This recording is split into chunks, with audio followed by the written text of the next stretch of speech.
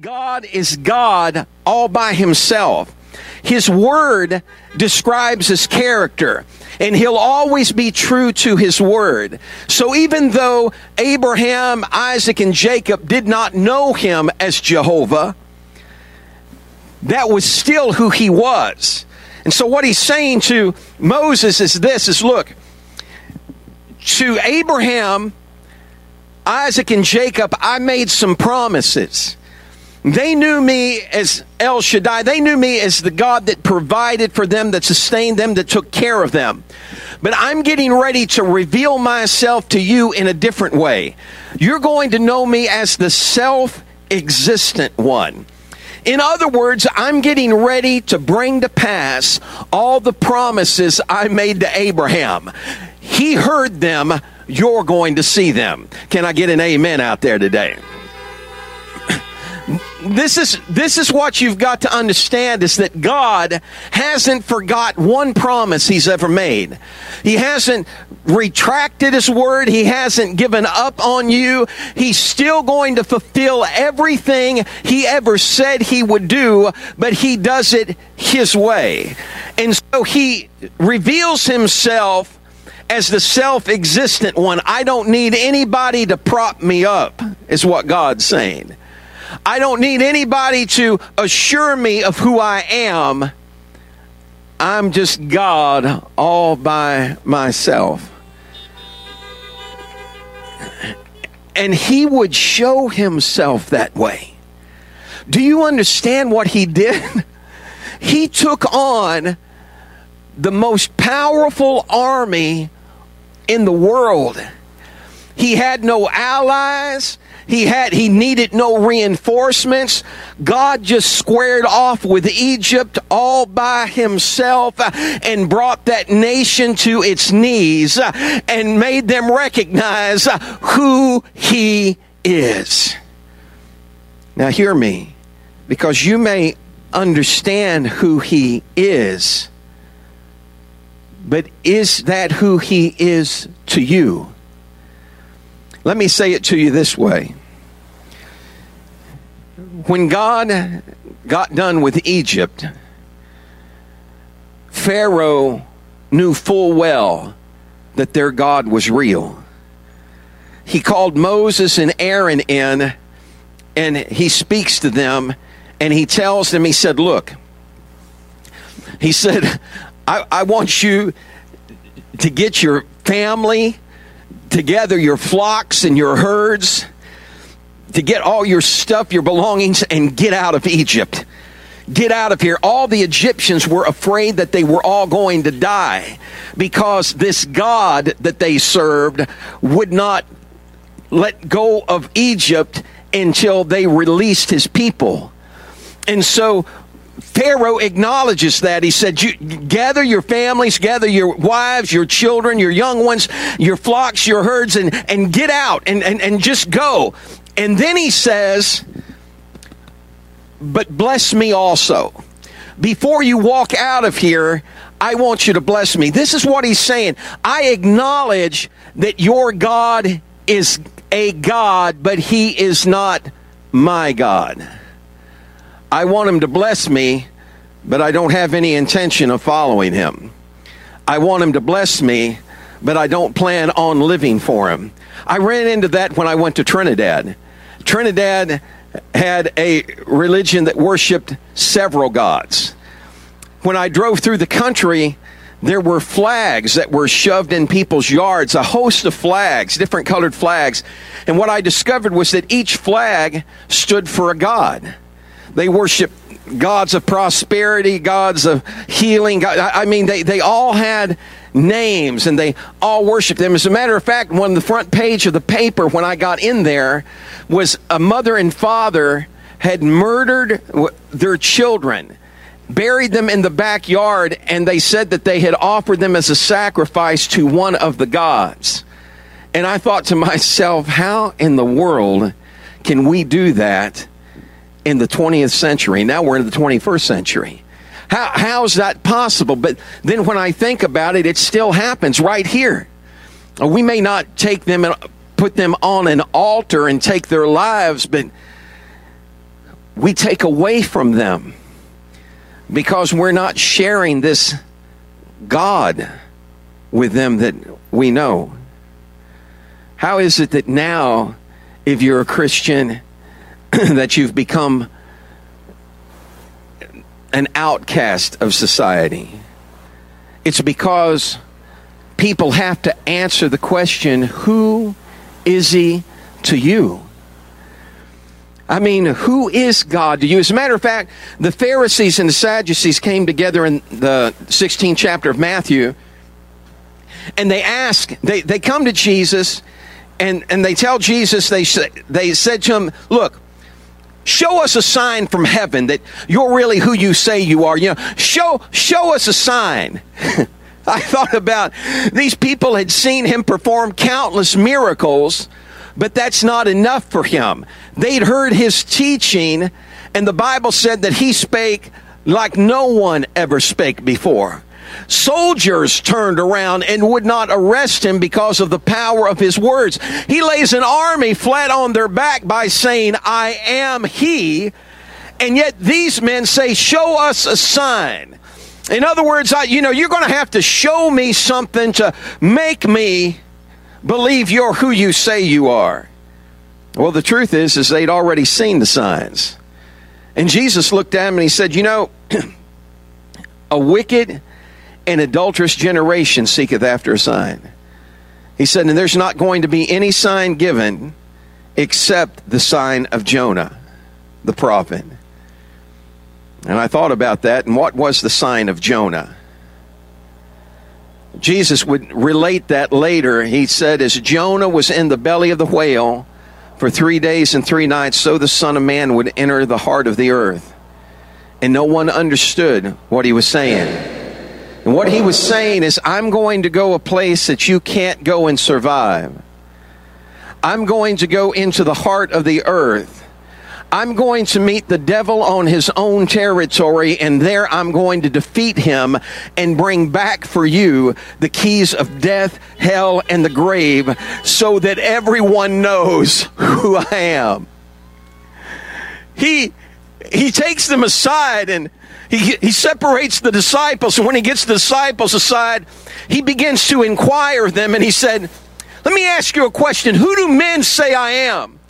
And they immediately started to respond and they said, well, some say you're John the Baptist risen from the dead. And we know who said that. Herod said that of him. And some say you're Elijah. And some say you're Jeremiah. And some say you're that prophet that's to come. And then Jesus shifted direction. And this is what he was really getting at, because he really wasn't concerned about what everybody else was saying, about who they said he was. He looked at him and then he said, but who do you say that I am? And it got deathly quiet because they were unsure. But all of a sudden, the fisherman turned disciple, turned apostle, spoke out and said, you're the Christ, the Son of the living God. And he looked at him and he said, you're blessed, Simon Bar-Jonah, because flesh and blood has not revealed this to you, but my Father in heaven. And he said, now your name is Peter. You are the rock. And upon this rock, I'm going to build my church, and the gates of hell will not prevail against it. How many of you ready to build it on the rock? Amen. To stand on the rock. So he lets them know who he is, and he talks to them about it, and they relate to him who he is to them. But the question remains is, who is he to us? What does he mean to us today? There's a show called America's Got Talent. How many of you have ever seen it? Stay with me just a second. My notes are trying to escape me. So in America's Got Talent, a lot of times they ask the contestants this question. I don't know if you've ever heard them ask it, but I've heard them ask it on several occasions. And they ask, well, what would it mean to you if you were to win this competition? And I've heard people respond on numerous occasions, well, to win this competition would mean everything to me. And I thought, really? Everything? Everything you count dear in life, you've just hinged on whether or not you win a talent show? Everything that's near and dear to you is hinged on whether or not they crown you, whether or not you win the Miss Universe pageant, whether you win the Mr. Olympian pageant, whether you win American Idol or America's Got Talent. That means everything to you? If it is, then you've sold yourself really short, because you're a lot more important than a talent show. You're a lot more important than a beauty contest. You're a lot more important on how much muscle you can flex or how you can strike a pose. That's not who you were meant to be. Oh, I'm not knocking that, and it's all right, and if you win, congratulations, and the best to you. But if you've hung your whole life on that, then your life can become very empty. There was a man that hung everything on that. He said it would mean everything to me. He won the competition, but today he's dead. He died. He's no longer with us. That talent show is forgotten except from those that he meant something to. To his family, they remember him. They remember to his relation. They remember to his friends. They remember. But everybody else, he's just now a footnote in history, and they don't remember his name at all. He won the show, but he lost his life. Can I tell you, what does he mean to you today? If I were to answer that, I'd have to say this. He means everything to me.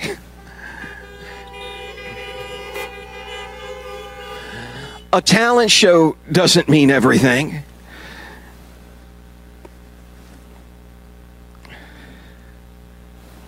But the one that gave us the talent ought to mean everything. Who is he to you today? I mean, is Sunday just the day you set aside to, be religious? Is Sunday the day that we set aside, we're going to go to church today, and then tomorrow we're going to go to work? Is it in the same category? Or are you like David when he said, I was glad when they said to me, let's go to the house of God? Does he mean a little bit more to you than that? Can I tell you who he is to me? He's Alpha and Omega, the beginning, the end, the first and the last, and everything in between. He's the sweet rose of Sharon, the lily of the valley, the bright and morning star. I am that I am, the fairest of 10,000 to my soul. He's the wheel in the middle of the wheel. He's Aaron's rod that budded, a river in the wilderness, the solid rock, the Lion of the tribe of Judah, the Son of David, the Son of God, the Messiah, and Jesus is his name. Somebody shout it out. You know who he is to me? He's an ever-present help in a time of need. You know who he is to me? He's the bread of life. He's a river that never runs dry. He puts a spring in my step and a song in my heart. He's the best friend I've ever had. And he's never, ever forgot me or forsaken me or left me. He is Jesus. When he becomes more to you than a 10 o'clock service on Sunday, when he becomes more to you than a social event, then everybody around you will know it. They went to the house of Jason and they said, the people that are inside this house are the ones that have turned the world upside down. What were they saying? They were saying, there are people in this house, and Jesus means everything to them. And because he means everything to them, they've shared that everywhere they go. And everywhere they go, they're making a difference. How about it, friend? Are you ready to? We can make a difference everywhere we go if he becomes everything to us. David was a king. He was a tremendous warrior, a giant killer. But when David failed God, in the 51st chapter of Psalm, David goes before God, and let me paraphrase for you. He said, God, if all you wanted was burnt offering and sacrifice, I'd give it. But I know you better than that, and that's not what you're after. You're not after a form and a fashion. He said, but a broken spirit and a contrite heart you won't despise. He said, don't take the joy of your salvation from me. Restore unto me that joy, the joy of my salvation. Don't take your Holy Spirit from me. You can have the throne back. I'll lay the crown at your feet. But you, Lord, mean everything to me. And if I lose you, I've lost everything. Do you understand today that there's no way you can lose out with God unless you choose to? He'll never walk away from you. He'll never turn his back on you. He is not a fair weather friend. He doesn't come to see what he can get out of you, but rather what he can get to you. Jesus. Jesus is his name. I remember a story about a missionary. He was in a remote village and he shared the gospel. And a young man had walked miles to hear it. On the way home, as he began to think about everything the missionary had said, he couldn't recall the name of the man that went to Calvary. The name of the one that loved him so much that he laid down his life. And it was more than he could bear to think, I'm going to go home and I don't know who he is. I can't remember his name. And he turned around and he walked back all those miles. And when he got to the missionary, he looked at him with tears in his eyes and he said, please tell me his name again. And the missionary said, his name is Jesus. He raised his hands and began to praise him. Jesus. That's who he is. Jesus means everything to me. I wonder right now if you would just step out of your car and stretch your hands toward heaven with me. Would you do that? Stretch your hands toward heaven. Oh, but Pastor, somebody might see. Why do you think I'm up on this roof? This isn't Rick on the Roof Ministries, folks. I want people to see, not me, but him. I want them to know how much he loves them. Do you understand that you, my friend, are God's missionary? You are his ambassador. He sent you to share with everyone else who he is. Well, now some say he's John the Baptist. Some say Elijah and some Jeremiah. And those are all wonderful people to aspire to. But none of them can save you.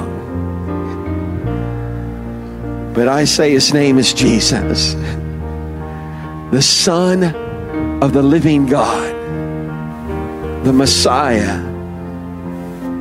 John the Baptist pointed at him and he said, behold, the Lamb of God that takes away the sin of the world. Would you raise your hands with me right now? I wonder if you'd pray this prayer with me. Father, I come to you today to lay down everything at your feet.